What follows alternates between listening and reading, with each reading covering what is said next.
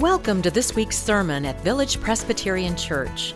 At Village, we seek to be shaped by the life of Christ, to practice authentic friendship, and serve the world. You're invited to join us at either our Mission Campus or our Antioch campus. For now, we hope you hear a word for your own life in this sermon.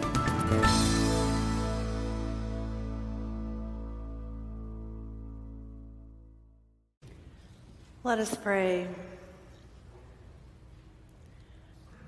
Oh God, your word is a lamp unto our feet and a light unto our path.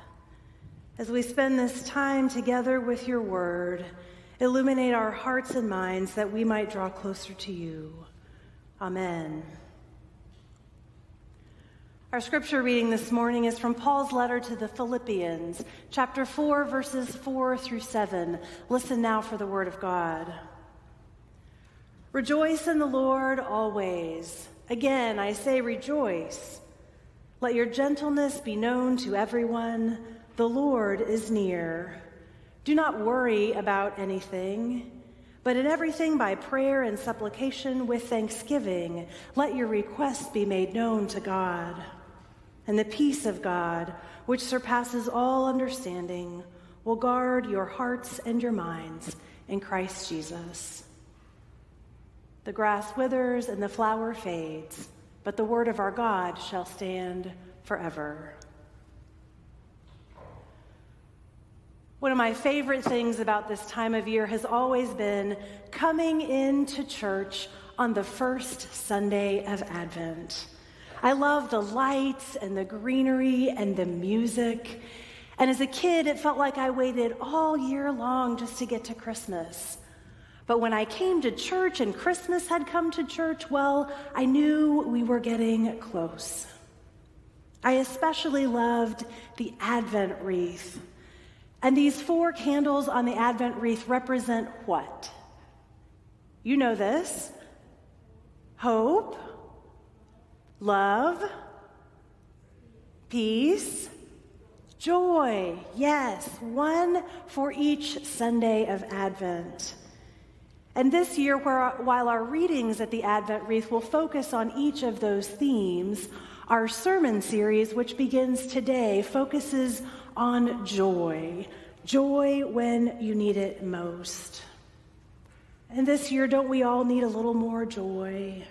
And don't we all love coming into church even more than usual?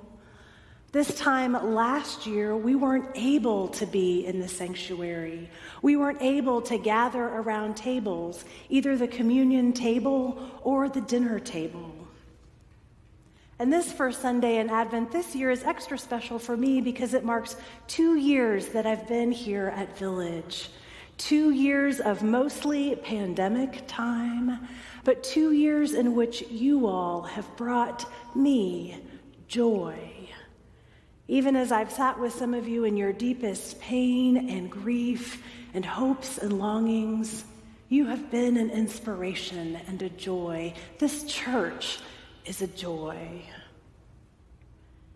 In our scripture reading today, the Apostle Paul is writing about joy to a church in Philippi in ancient Greece, because the Philippians, well, they weren't having such a joyful time. There were some difficulties. So Paul is writing to them from where he is in prison, and his letter becomes this tiny, short little book of the Bible, and that's where our scripture comes from, Philippians 4.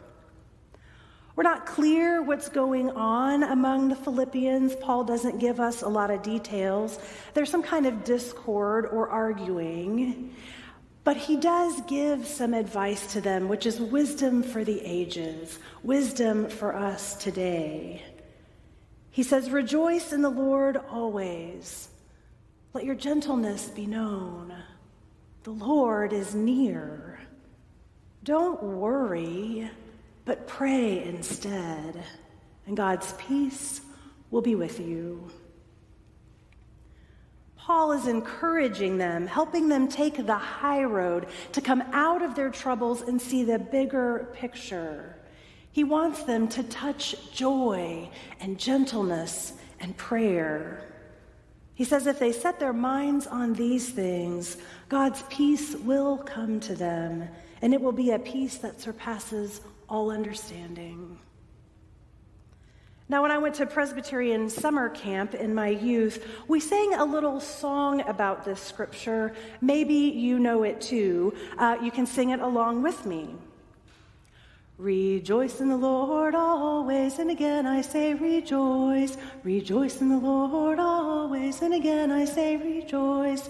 Rejoice, rejoice, again I say rejoice. Rejoice, rejoice, and again I say rejoice. Lovely. It is a bright little tune, and it often got stuck in my head. And what I realized is that sometimes when I was feeling down, if I just sang this little song, I would feel a bit better. Of course, a peppy little camp song doesn't solve anything. Sometimes life is just way too hard. There are things in life that can shake us at our foundations, and joy can seem nowhere to be found. And this is where I've had to do some reckoning with Paul. He says, rejoice in the Lord always. Always? Really? Come on, Paul, that's not realistic. Don't tell me to rejoice when the world is falling apart. But as I've grown in my faith, I've come to believe that there is always a reason for joy. Sometimes we have to look for it, and sometimes we have to choose joy. But joy can always be found, I believe, in some form or another. Now, I'm not talking about the big joys of life, like falling in love or adopting a baby, the obvious stuff. I'm not even talking about how joy shows up in little everyday ways. Like a week ago, a friend of mine was getting ready to be on vacation for the whole week of Thanksgiving. And when she completed her last task at the office and she put on her away message, you know, the one that says, "Sorry, I missed you. I'll be back in 10 days. She described that as sheer joy, which it is. What I'm talking about, though, are the times in life when we feel so mired in our difficulties, so desperate or despairing. The joy seems to have completely vacated the premises. It's in these times that we may need to open ourselves a little, to take in even the smallest joys that might come, or sometimes even to make a conscious decision to choose joy. In the TV show Ted Lasso, there's a character named Danny Rojas. Danny's a soccer player from Mexico, and he comes to England to play for a professional team. And of course, in England, soccer is football. And in Spanish, which is Danny's first language, football is futbol. Danny is a joyful soul and easily one of my favorite characters. And he has this mantra, football is life. And he says it all the time. For Danny Rojas, football is life. Football is joy. Well, one day something tragic happens. Danny's in the middle of a really important match, and he goes to score a goal, except the team's mascot, a greyhound named Earl, is over on the sidelines, and a pigeon flies onto the field.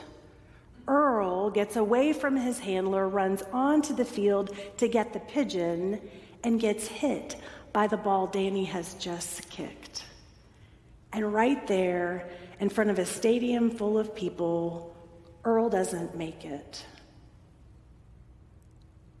As you can imagine, Danny, this star player, is traumatized with guilt. He gets into a horrible rut, and he cannot play worth anything.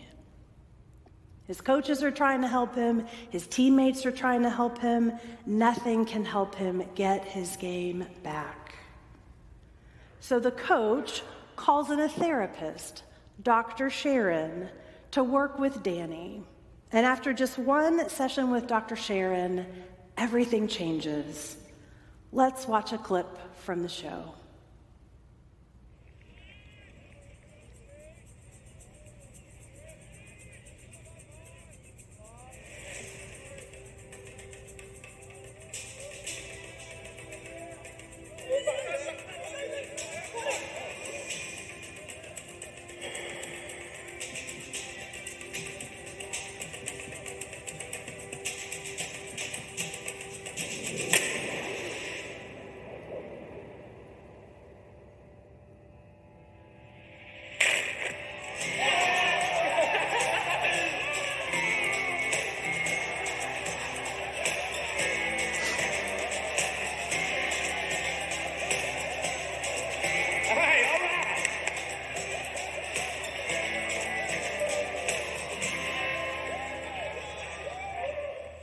Good night, coaches, and thank you for Dr. Sharon.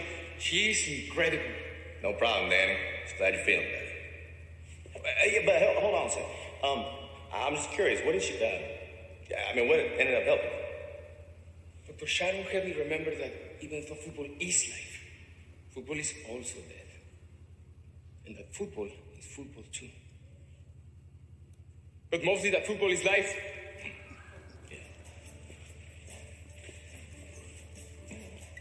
All right.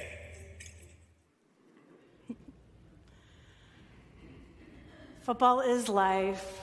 Football is also death. Sometimes football is just football. But mostly, football is life. Danny comes to a new understanding and he makes a choice for joy. He chooses to see football as life instead of death.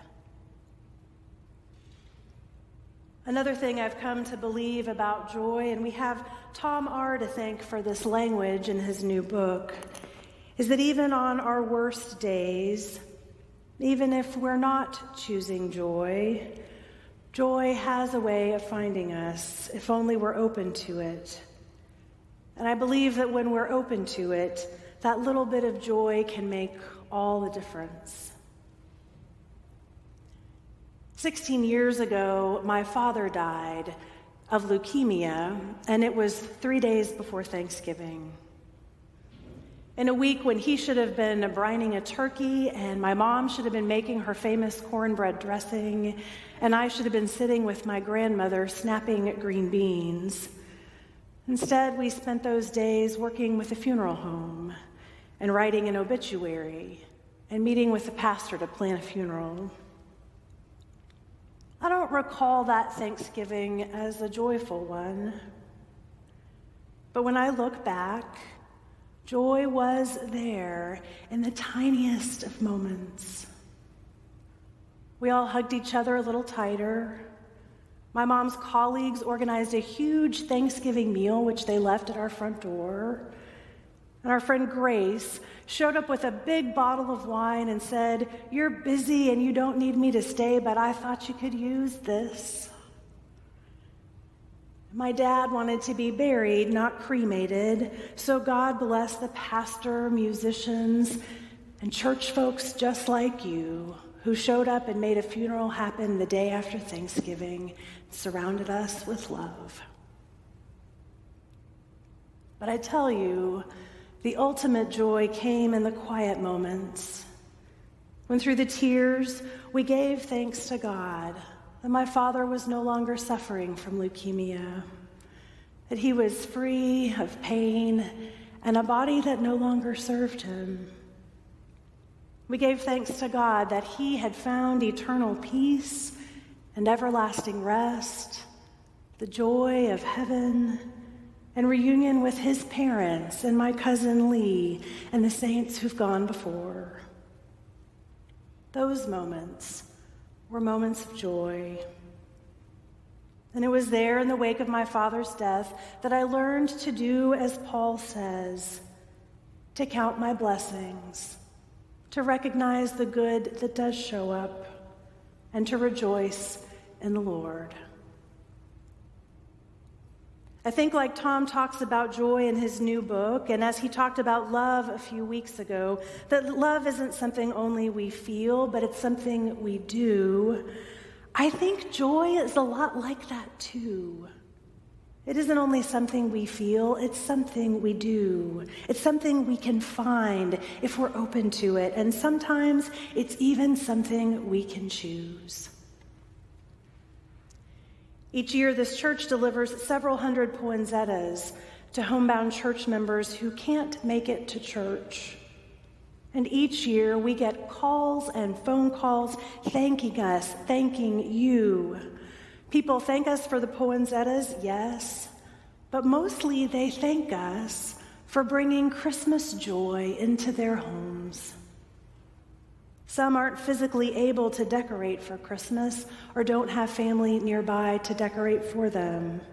And this one pot of flowers from the church may be their only Christmas decoration. But you know what we also hear from the folks who do the delivering of these flowers is that taking the poinsettias brings them Christmas joy.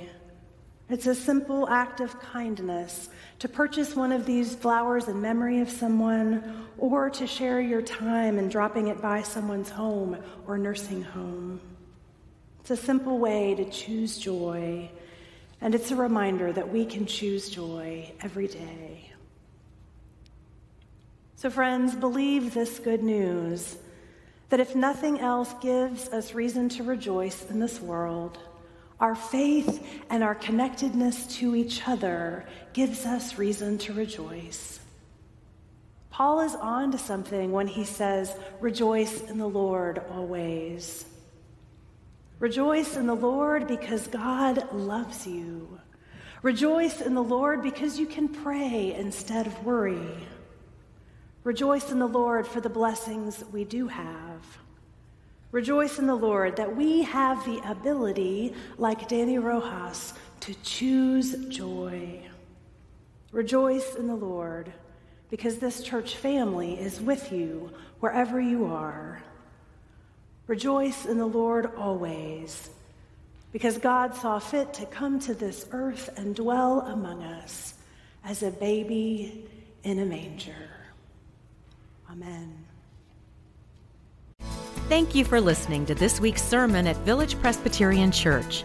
Learn more about us at villagepres.org, and we invite you to join us again next week.